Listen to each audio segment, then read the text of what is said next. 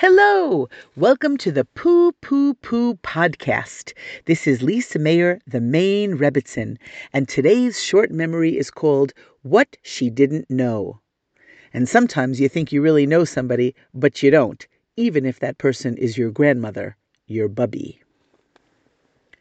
If you've ever had cooked spinach mixed with mashed potatoes, you know what some of my childhood tasted like.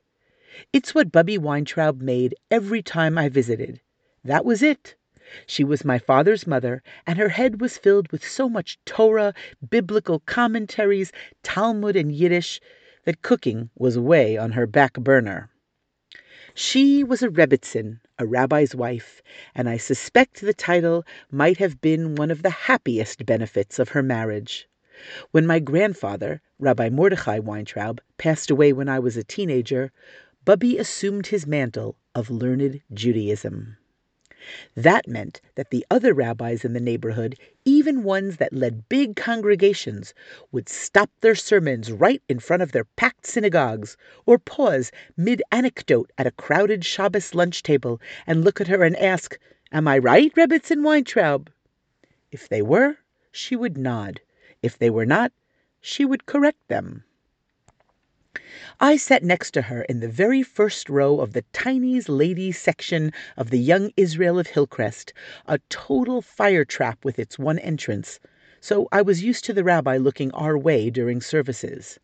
I myself was looking at cute black-haired Lenny Crystal in the men's section through the bronze mechitza, the divider that separates the women from the men in an Orthodox synagogue, and imagining what it would be like to be married to him. Our parents were friends, but we never even spoke to each other. Bubby was a serious davener, a pious prayer. She would hiss at me in Yiddish when she caught me staring glassy-eyed at young Master Crystal through the mechitza. She would tap the prayer book with her wrinkled finger, and her wrinkled mouth would mutter the first few lines of the prayer I was supposed to be praying, her wrinkled chin moving up and down at warp speed with each syllable. The difficult Hebrew was not difficult for her. Besides, she knew it all by heart anyway. The Sabbath services were long, but the high holiday services were brutal. My little sister Dina and I would squirm in our small shared seat, in between Bubby and my mother, whose name was inscribed on her black scratchy cushioned theater-style seat as Mrs. Saul Weintraub. They didn't even use the woman's own first name back then. As we counted how many pages were left in the prayer book till we were free, I would make up games for Dina. Find the word Satan on page 297. And also distract myself by craning my neck around and waving to Mrs. Hoffer, my fourth grade teacher, a few rows back. She used to do a lot of art with us, and I can still make a poodle out of a skein of yarn and a wire hanger.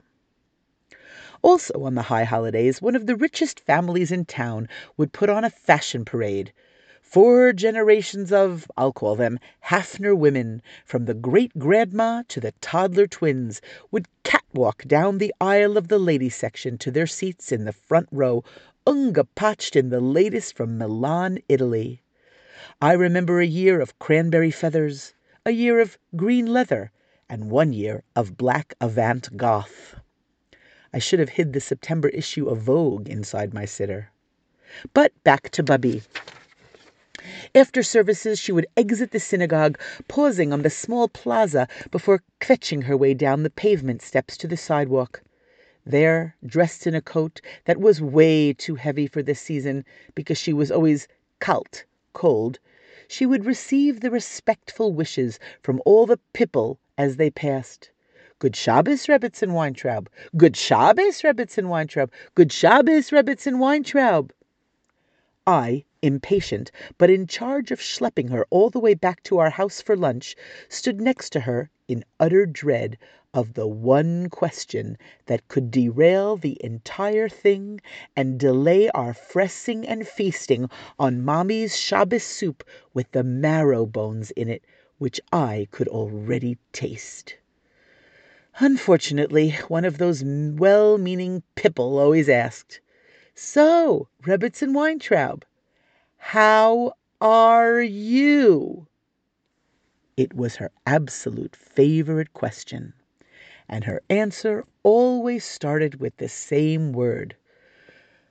Ay, ay, the bursitis, the phlebitis, the arthritis. Ay, the legs, the back, the stomach. Ay, no one could understand what she went through. Ay, no one understood the pain she was in. No one understood the suffering. And ay, with her thyroid, her gallbladder, not to mention her sciatica, of course, she was soon going in for an operation. After the well-meaning and well-answered well-wisher would retreat, I would say, Bubby, I think she just wanted you to say, I'm fine. Bubby would look at me through her thick glasses, her grey scheitel, her proper Jewish woman's wig, helmet-like in the wind. She asked how I was. She wanted to know.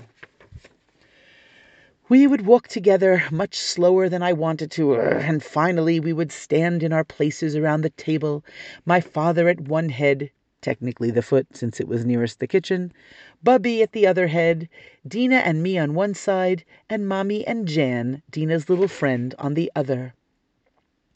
As soon as my father finished Kiddush, which has always been the most beautiful Kiddush I have ever heard, Bubby would reach up and pull off her head. The grey wig came up and off, and plop, she would drop it right on the dining room table sideboard directly in my line of vision like roadkill. Ah! What? She would cackle one of the few times I heard a happy sound out of her. You don't like my wig? My beleaguered mother would hastily move it to someplace less unnerving and less unappetizing. And finally, Mommy would serve the Shabbos soup, which hath the power to soothe all manners of ailments in all manner of pipples. Bubby would shake her more natural-looking and considerably smaller head at me. It is really to laugh, she would say. What was really to laugh, and even Bubby got in on it, was when we tried to get her to say th, as in things. She couldn't say it. She would say dinks. No, Bubby, we would say, things. Put your tongue between your front teeth. Hey, she still had her front teeth. Yeah, now kind of blow through it. She would start. We would lean in, encouraging, and she would say, dinks. Those Sabbath lunches weren't all fun and games for my mother, because we sometimes had to keep mum about certain plans. Perhaps she and my father were going out that evening to a party and weren't going to be taking Bubby. It was understandable, but Bubby wouldn't understand. Bubby had a couple of matching old lady friends whom she would visit after her Sabbath nap on our guest room bed. I perceived those friends as less dour and more modern than Bubby, but I never understood that even though they had known each other for 30 years, they still called each other Mrs. Sklar, Mrs. Hornick, and Rebbitzin Weintraub. They are of a more formal time, my mother said. After the Sabbath was over, my father would drive Bubby home from wherever she was. Sometimes I would go along for the ride. The sight of any electronics, like a dashboard, after a long Sabbath with all electronics prohibited, was like a drug. It was always fun to be with Daddy, and we talked up a storm, and I got to sit in the front until Bubby got in from wherever she was.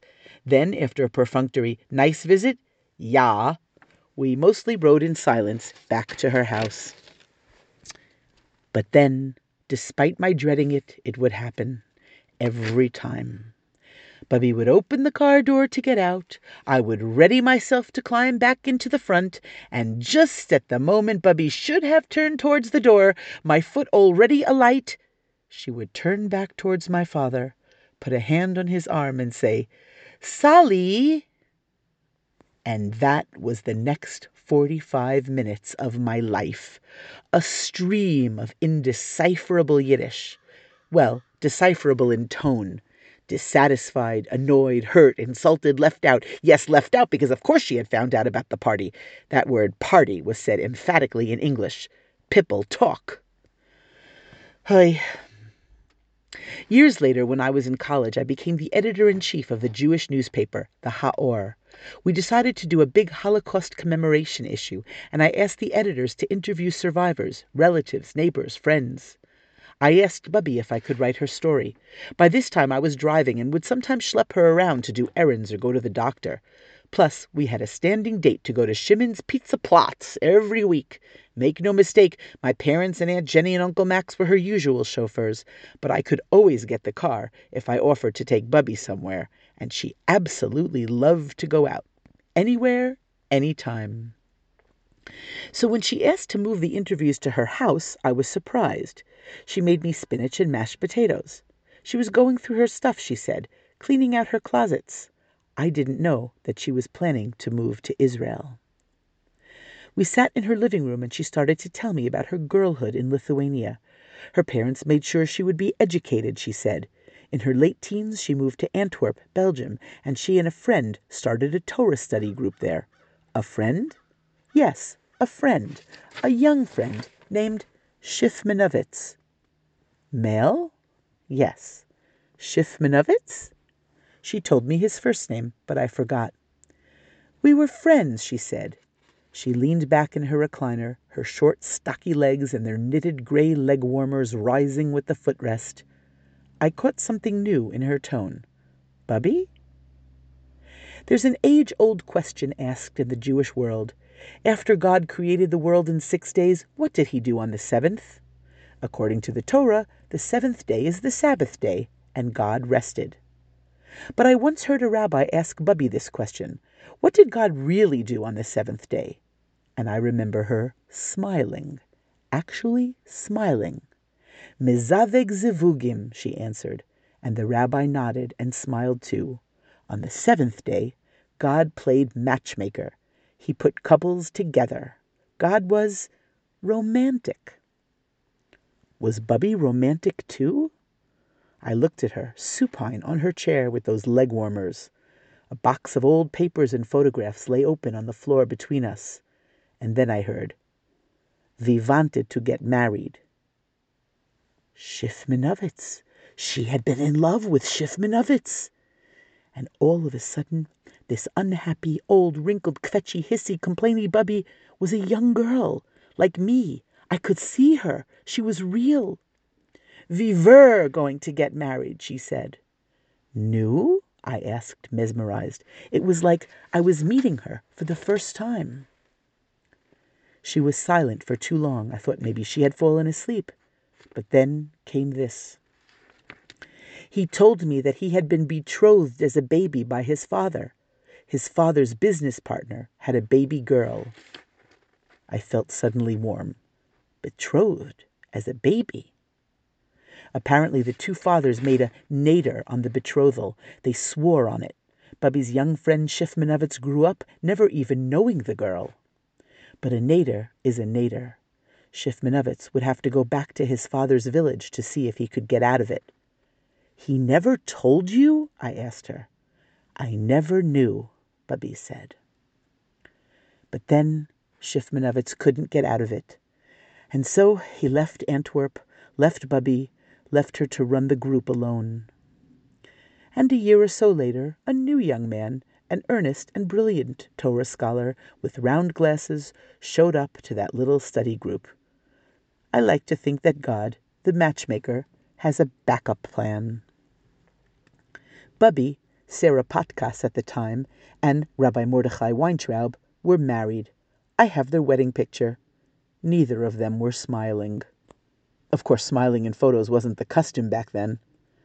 Weeks after that visit, the Holocaust commemoration issue of Ha'or, the Queen's College Jewish newspaper, came out.